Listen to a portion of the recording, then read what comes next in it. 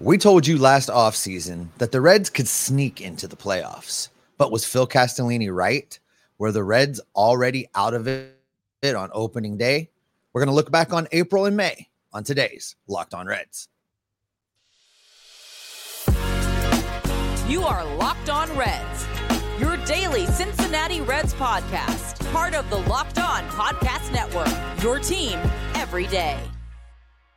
You are Locked On Reds, and my name is Jeff Carr. He is Stephen Offenbaker, and we are lifelong Cincinnati Reds fans that have turned our addiction to this team into information for you. I want to thank you for checking out today's Locked On Reds podcast. If you're an everydayer, we appreciate you so very much. Please let us know down in the comment section. If you're not an everydayer, subscribe to the podcast on your favorite podcasting platforms or right here on YouTube. That way you get Reds content each and every day, because we are going to be with you each and every day because we're part of the Locked On Podcast Network, your team every single day, and we are free and available on all platforms. Coming up on today's podcast, we are going to look back at the months that were in April and May that made the season what it turned out to be. Was April the doom of the season? Also, we'll look at some seeds that were planted and some positives, and Matt McLain's call-up. Was it the planned success, or was it a little bit more of sheer dumb luck because he was just throwing darts at a board at that point? We'll get into all of that on today's Locked On Reds podcast. Before we do, today's podcast is brought to you by Game Time. Download the Game Time app today, create an account, and use the code LOCKEDONMLB for $20 off your first purchase. Last-minute tickets, lowest price, guaranteed. And Steve, where we will start is where the Reds started, and the month that set the Reds up for ultimately the season that ended outside the playoffs. Well, let's talk a little bit. April feels like forever ago, especially with the way the season turned, about halfway through. But let's just take a quick stroll down memory lane and remind everyone who we're going to be talking about here when we look at the month of April. We're talking about Luis Cessa. We're talking about Connor Overton. We're talking about Luke Weaver. We're talking about Jason Vossler, Kevin Newman, Will Myers, and Jose Barrero. You remember those guys, Jeff? Really the only guy, and I think the biggest thing for me, when you look back at the month of April, all the guys that got significant playing time, that played significant roles in the month of April, that obviously had no future on this team. The two guys that you could really kind of stretch and say, okay, well, maybe this guy, maybe that guy. Jose Barrero, they were trying to figure out if he was going to be a shortstop for them on an everyday basis. And Will Myers, they were just hoping to see if they could resurrect something, turn him into some trade value. Other than that, the guys that were getting lots and lots of chances here and failing were the guys who just weren't going to be here from a long-term basis. You look at, let's start first, because we've mentioned these guys' names in multiple cases, whether we're talking about missed opportunities or, things we look back on and we're not super proud of seeing from the Reds. And that is Luis Cessa and Connor Overton. They started the year with both of these guys in the starting rotation, which partly was out of necessity, but that necessity was born out of inaction during the offseason. Oh, it was totally manufactured necessity. They very easily could have done better than this. And I think they probably could have done better than this just with some waiver wire claims coming out of spring training, because these guys were bad. I mean, Luis Cessa, 5 starts, 21 2/3 innings pitched. In that time, 21 innings, he gave up 23 runs. Not to be outdone, Connor Overton started 3 games through 11 innings and allowed 14. These guys were bad. They were consistently bad. They were bad right out of the gate, and they were bad right till we pushed them back through the gate. They were bad. Yes. I understood the Connor Overton bit because, Luke Weaver was hurt, so he didn't start the season with the rotation, and you still didn't necessarily have a 5th starter going on. But Luis Cessa, we said over and over and over again during the offseason that this dude was a key member of the Reds bullpen. And we thought that if he continued in that role, he would maintain the value that he had to this team.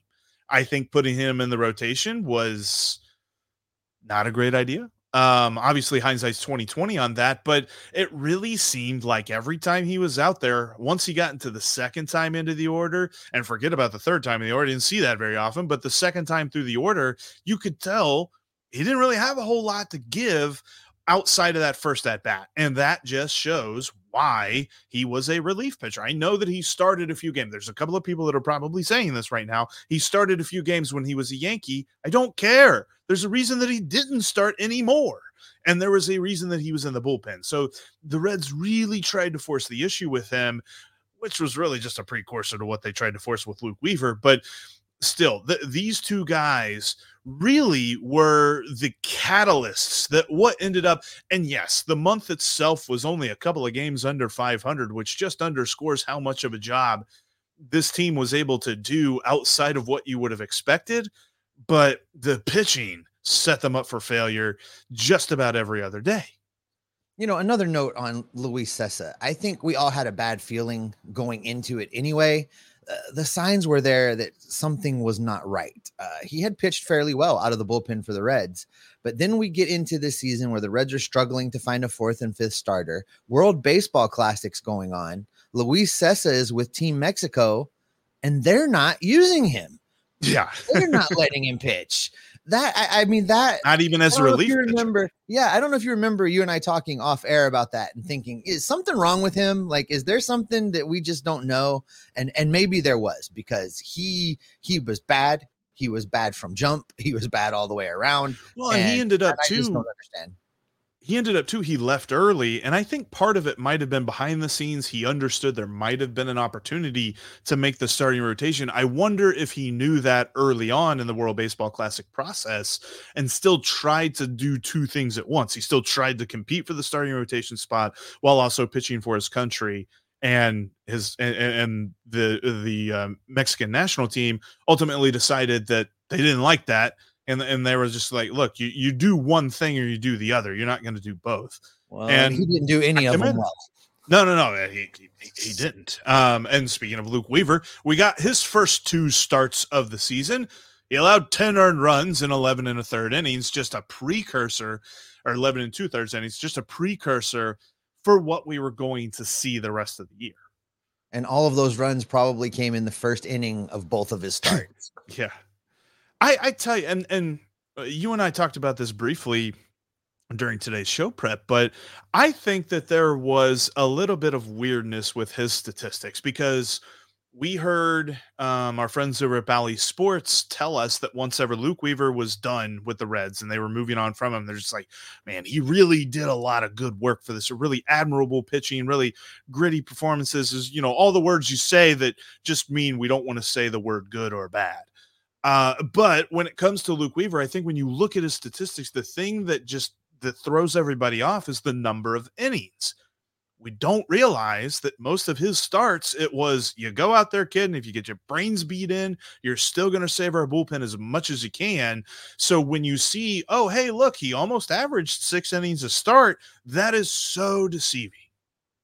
No, it is. It in fact is. And I mean, the thing that he did well, the thing that I will tip my cap to him on, is that he showed up, and he showed up every 5 days. Yeah, that's really it. That's what he did. He didn't help this team win games. He didn't help really at all. In fact, I mean, the only thing he helped do, I think, was inspire the lineup that day to know that if they didn't put 10 on the board, they weren't going to be in the game. So, I mean, but your point is not lost on me. And the bullpen ran out of gas in September. If not for Luke Weaver eating those innings when he did, they may have run out of gas in August, and we'd be having a whole different conversation about this team, heading into the offseason. So, that's what he did well. The bullpen ran out of gas in September because the gas pedal was on the floor in April and May. But also, too, looking at the lineup was not without its warts. We had the interesting story that was Jason Vosler to begin the season. And by interesting, I mean his first week, he had an OPS of 1,136. We're all like, that was Vosler? Me. That was me. I remind you of for sure. Steve sitting in the stands at GABP going, why is Jason Vosler on this team? Send tweet. And he blew up for a week. It was so, I did that. It was a week. And then the next 2 weeks after that he obviously earned another 2 weeks with his first week. The next 2 weeks he had an OPS of 300. That's on base plus slugging equaled 300. That was bad baseball there from him. You had the Reds, and as much as I advocated for it, I remember saying things like a poor man's Nick Castellanos. Totally wrong on that. But the Reds tried to force a square peg into a round hole with Will Myers, and the Reds really, really tried to give Jose Barrero a shot, and he just didn't seize the day. No, both of those guys got 22 starts that you're talking about. And for Will Myers, his brief time in Cincinnati was not great. And those 22 starts, 222, 292, 321. And, that move, I was with you at the time. I mean, I didn't think it was a horrible move. I thought that if Will Myers could find himself again and playing at GABP, he might become interesting trade bait at the trade deadline if he had success. Didn't work. They cut him, to their credit. And, that was something different. But in Jose Barrero, you said this earlier in the show today, they needed to know what they had. Could he be a guy? Yes. Could he be anything? And they gave him full-time reps to earn it in both April and May, and he didn't. So, I don't blame him for those two guys. Those two guys are different than the amount of times you're running a Kevin Newman out there, the amount of starts that Jason Vossler got. Those are different situations. But at the end of the day, this is what we know, Jeff. The 26-man roster leaving Goodyear shows that while they wanted to be competitive, they didn't really build this roster to make a run. But they did have some players on the roster when they broke camp that played well enough to keep the Reds in the hunt. Coming up, we'll look back at some April and May success stories. But before I talk about that, let's talk about the sponsor of today's podcast, Game Time. Game Time takes the guesswork out of buying tickets, and you can take the guesswork for yourself out of buying tickets by downloading the Game Time app. Look, it is super easy to use. Jeff and I both use this one all the time for football, for baseball, for concerts. You can get it all right there on Game Time. Game Time shows you all the available tickets. You can see all of the fees and the costs built right in. You're going to know exactly what you're going to pay before you click that buy button. It's safe. It's secure. It's very, very easy to use. Jeff and I were using this all baseball season to get into GABP. We would go grab some tacos across the street, buy our tickets while they were running our credit cards, and stroll right into the beer garden. So that's how we use the Game Time app. We had lots of success with it, and you can have success with it as well. Just download the Game Time app, create an account, and use the promo code LOCKEDONMLB for $20 off your first purchase. That's going to save you $20 more on top of their already low prices. Again, terms apply. You can create an account and redeem the code LOCKEDONMLB for $20 off your first purchase. Download the Game Time app today. Last minute tickets, lowest price guaranteed. Thanks, as always, for making Locked On Reds your first listen every day. Everydayers, coming up, we're going to continue to look back on this season this week, and we're going to break it down because we're getting through April and May on today's show. But tomorrow's show, the fun kind of starts because we get into June, July, August, and that, my friends, is where it's at. But in April and May, Jeff, they were able to, I guess, plant the seeds of success. We started to see some things in April from a few guys that piqued our interest, and looking at the numbers, knowing if they played and maintained anywhere close to that kind of performance, we had something as far as the Cincinnati Reds go with these guys. And not surprisingly, Jonathan India is on this list. We wanted to know what we had in Spencer Steer. We got a little look at him in 2022, just a cup of coffee. He didn't set the world on fire, but he also didn't look completely overmatched. So we were wondering what we were going to have with him being an everyday guy right out of the gate in 2023. And then your dude, TJ Friedel. This is a guy that for me, I remember saying back then, he's clearly playing over his head. There's no way this is who he is. This is an outlier. It's early, but he showed us who he was going to be in 2023, and he did it almost immediately.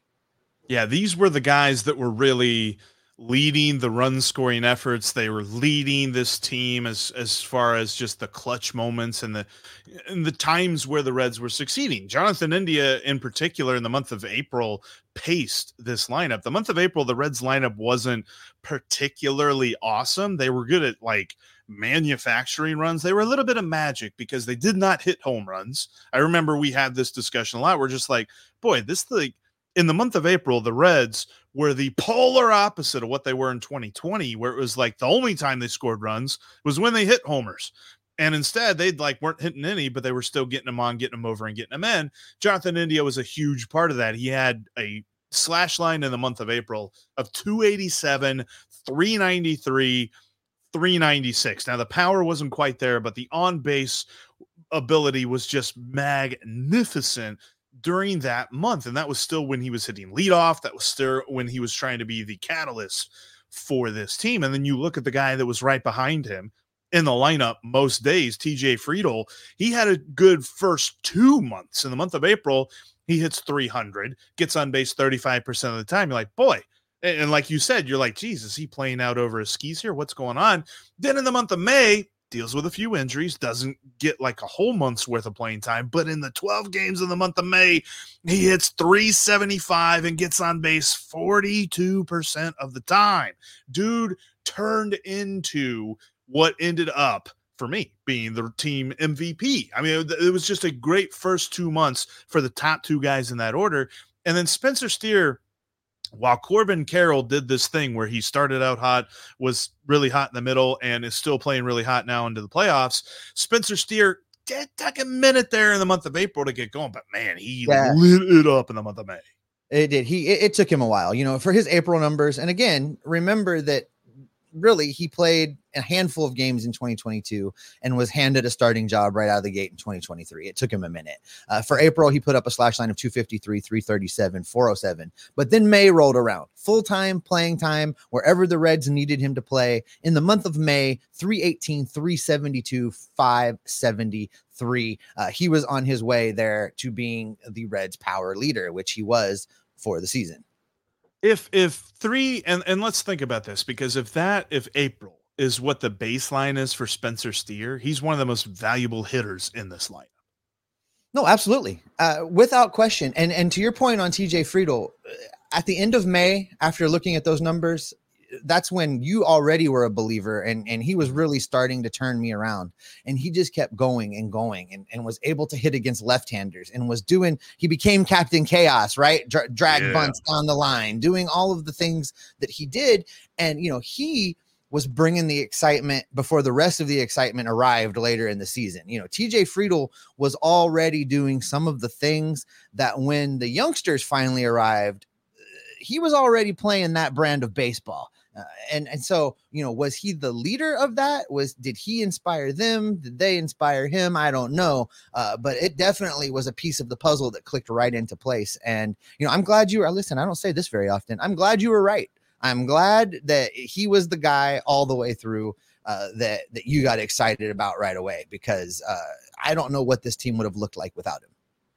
Far be it from me to skip an opportunity to relish in you saying that I was correct, but let's move on to the pitching, because there were some good signs on the pitching staff when you look at Graham Ashcraft, Lucas Sims, and Alexis Diaz. We talked about these guys are part of the pitching core for this team. They all started the season off magnificently, at least Graham Ashcraft there, and his first 5 starts in the month of May. This was that period of time. You remember Graham Ashcraft had like the huge, almost polar opposite start to the season, where his first 5 starts, he had an ERA of 2.1, and he pitched 60 innings in those. I'm sorry, I wrote that wrong.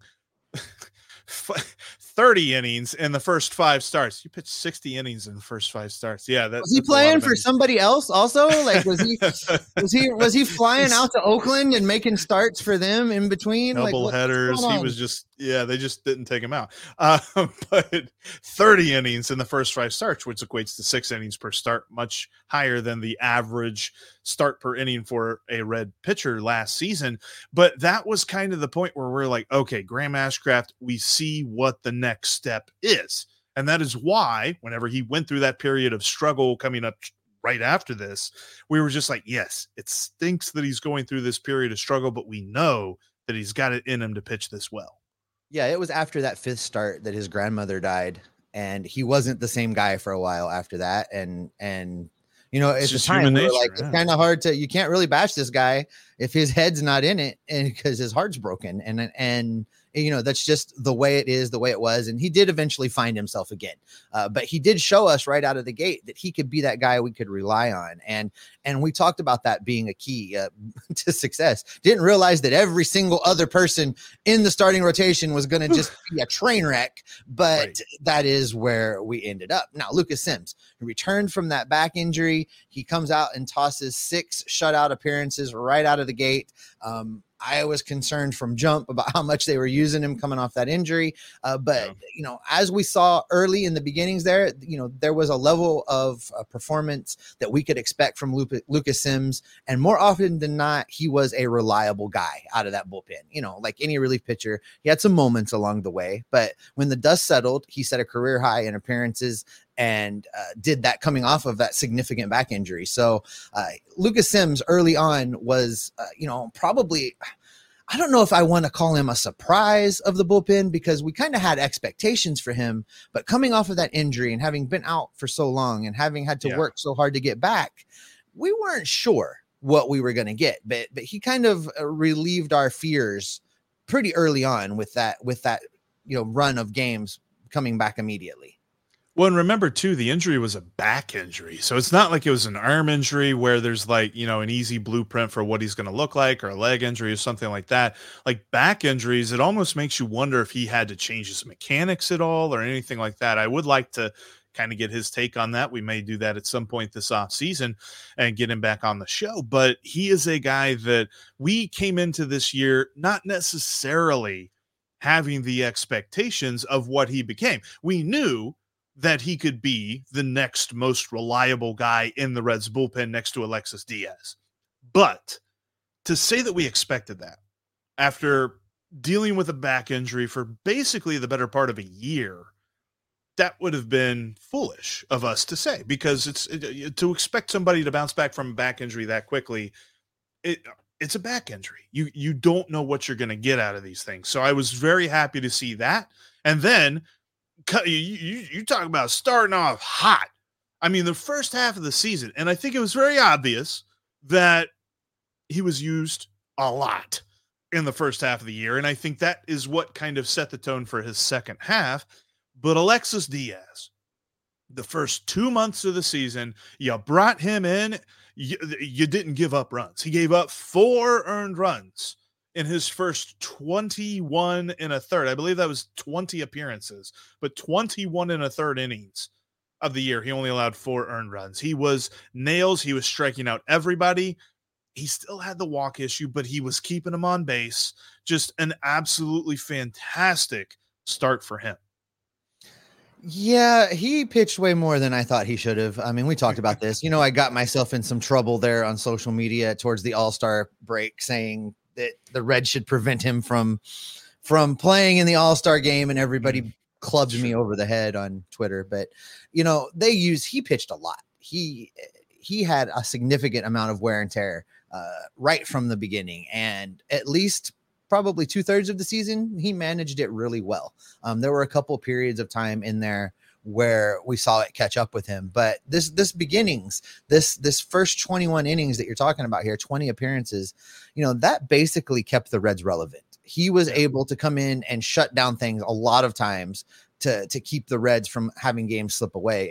And all of these positives, we're looking at these positives. We opened with the guys that, are still head scratchers of why they were on the roster. And now we're looking at these guys that individually put performances together that kept the Reds at least in the conversation, kept them in a position to do some tweaking, to maybe find a way to be in contention. And that's exactly what happened with guys like this, with Ashcraft, with Sims, with Diaz, all performing, kind of not over their heads, but over where we thought they might be to start. And by them doing that, it offset some of these other disasters that we talked about in the first segment. And it's true, because the month of April was dreary, but the month of May brought a new hope to Great American Ballpark. But was the move born out of confidence for a turnaround, or was it just luck? We'll answer that coming up next.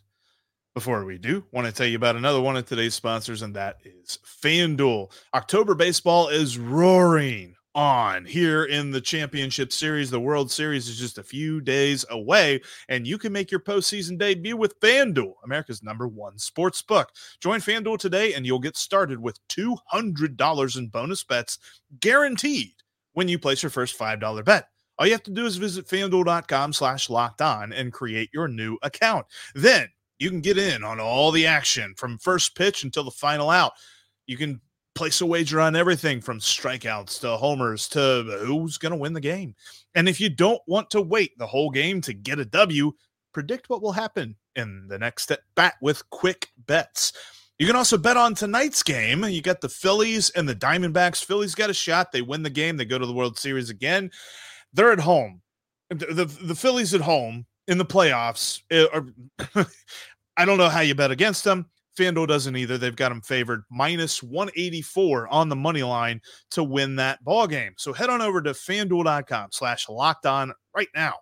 Step up to the plate this postseason with $200 in bonus bets guaranteed after your first $5 wager. Make every moment more with FanDuel, the official sports betting partner of Major League Baseball. You can follow the show in between episodes. You can follow me at Jeff Carr with 3 Fs on Twitter, X, whatever. You can follow Steve at S. Offenbaker with 2 Fs. You can also join us on the Locked On Reds Discord page. Got a link down in the description of today's episode for you to join. All right, Steve, May brought a new hope. The player that, when we look back on this season, changed this season. And he wasn't named Elly De La Cruz. And it wasn't named Elly De La Cruz. But the question is, and you asked me this, so ask it to me again because I thought it was a good question. Yeah, I wonder, did Nick Krall bring up Matt McLain because he could see that the team was in a position to turn a corner and make a run, and it was time to start infusing upgrades in order to go? Or when Matt McLain came up, was Nick Krall still kind of squarely locked into, all right, we're not in first place. We've got some train wrecks on this team. It's time to start bringing up rookies so that we can see what we've got for 2024. Like, did he know these guys were going to do what they did? Did he have an inkling that they were going to be the equivalent of making a trade? Or did he think he was just running his play for 2024? I think because we would ask him now, he would probably say option A. But if we asked him back then, I think he would have said option B. That's exactly what I think. I really think at that point that he was just still running his play for 2024. I mean, we saw that 2024 was really going to be the year. We talked about it a lot leading into the 2023 season. And, we both thought that this was just the natural progression of it. But what ends up happening is Matt McLain jumps on an airplane, arrives in Colorado, and it's almost an immediate energy change surrounding the Cincinnati Reds. It was like throwing a match on gasoline, and just everyone started to go, including Matt McLain right out of the gate. Yeah, even that first game, I mean, he had a double, he had a walk, he scored a couple of different times there, and that was kind of like the tenor change because he was also a guy that as soon as he was called up, he was inserted into the top third of the order. And we were all kind of like, really? We're all right, rookie debut. I kind of thought they would have given him a little bit of a leash there, maybe put him in the bottom of the lineup or something, but no. And we were totally wrong because he was absolutely at home in the top third of the order. We're talking about the Reds' #2 hitter probably for the foreseeable future. Like, I don't know how you could knock him out. Maybe if you put him in the #3 spot, but he's definitely in the top third of the order because you definitely want him getting one of, if not the most at bats in a given game. And he showed you why. His first month in the major leagues, slash line of a batting average of 361. His on base was 427. Yes, rookie, brand new, never seen the majors before, gets on base 42% of the time. And he had a slugging of 541. Like, I mean, I put that together. That's like 900 something for the OPS. So that's amazing.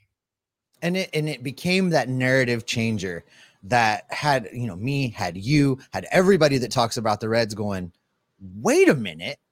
maybe there's something here.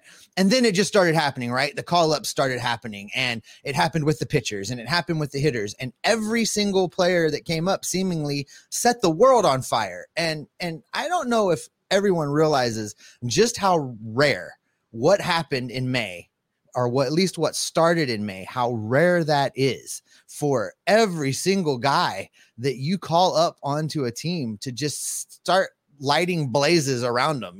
That's not how it usually goes. And we have seen rebuild after rebuild after rebuild that didn't go that way, where guys came up and were just train wrecks and didn't have it. And, I don't know, maybe some of it's a little dumb luck. I think a lot of it has to do with the front office guys behind the scenes scouting these players well that Nick Krall went out and traded for. But it was just suddenly setting the world on fire, and it all started with, and I'm not allowed to call him Matty Ice. What do we call him? Matty Yippee-ki-yay.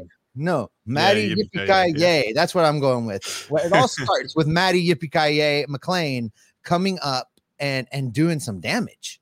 And I think too, you got to give him a lot of credit, because you give Nick Krall credit. This was his first draft class, 2021.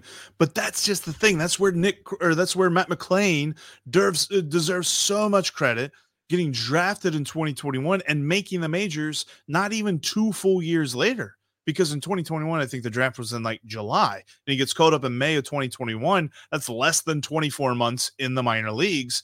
I think that needs to be celebrated in and of itself. The fact, he's the first round pick, Andrew Abbott's the second round pick. We're already seeing the fruits of that draft.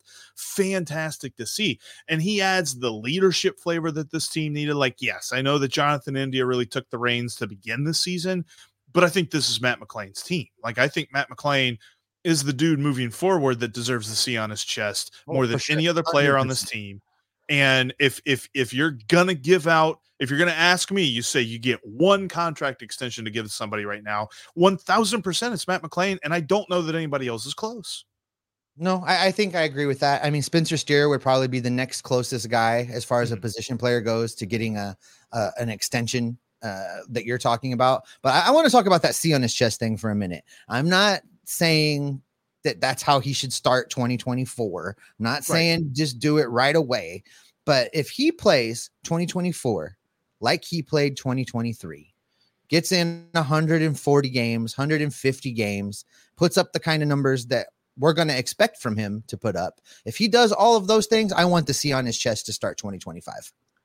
I just want, and I love, so much using the website baseballreference.com, but they do this thing where they take the rate statistics and all that from a given sample size and they expand it out to a 162 game season. So imagine that the slash line of 290, 357, 507 that Matt McClain put up in his 89 games he played this year.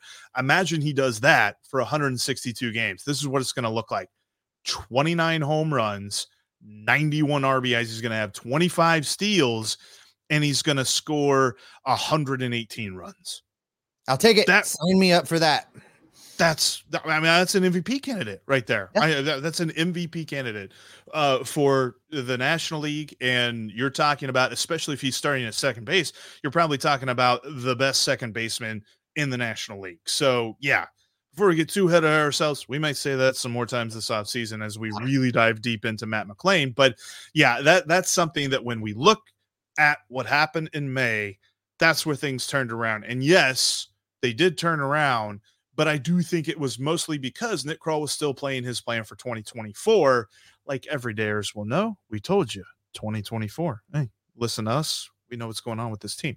And that's why you need to follow us, because that's where we're going to end today's podcast. Thanks everybody so much for checking out today's Locked On Reds podcast. Make sure that you're subscribed, you're following, you got that bell on YouTube clicked so you get notified, because we're going to be with you all off season. As rumors come about, we keep reviewing last season. We're looking ahead to next season, giving you what to expect, because we love the Cincinnati Reds.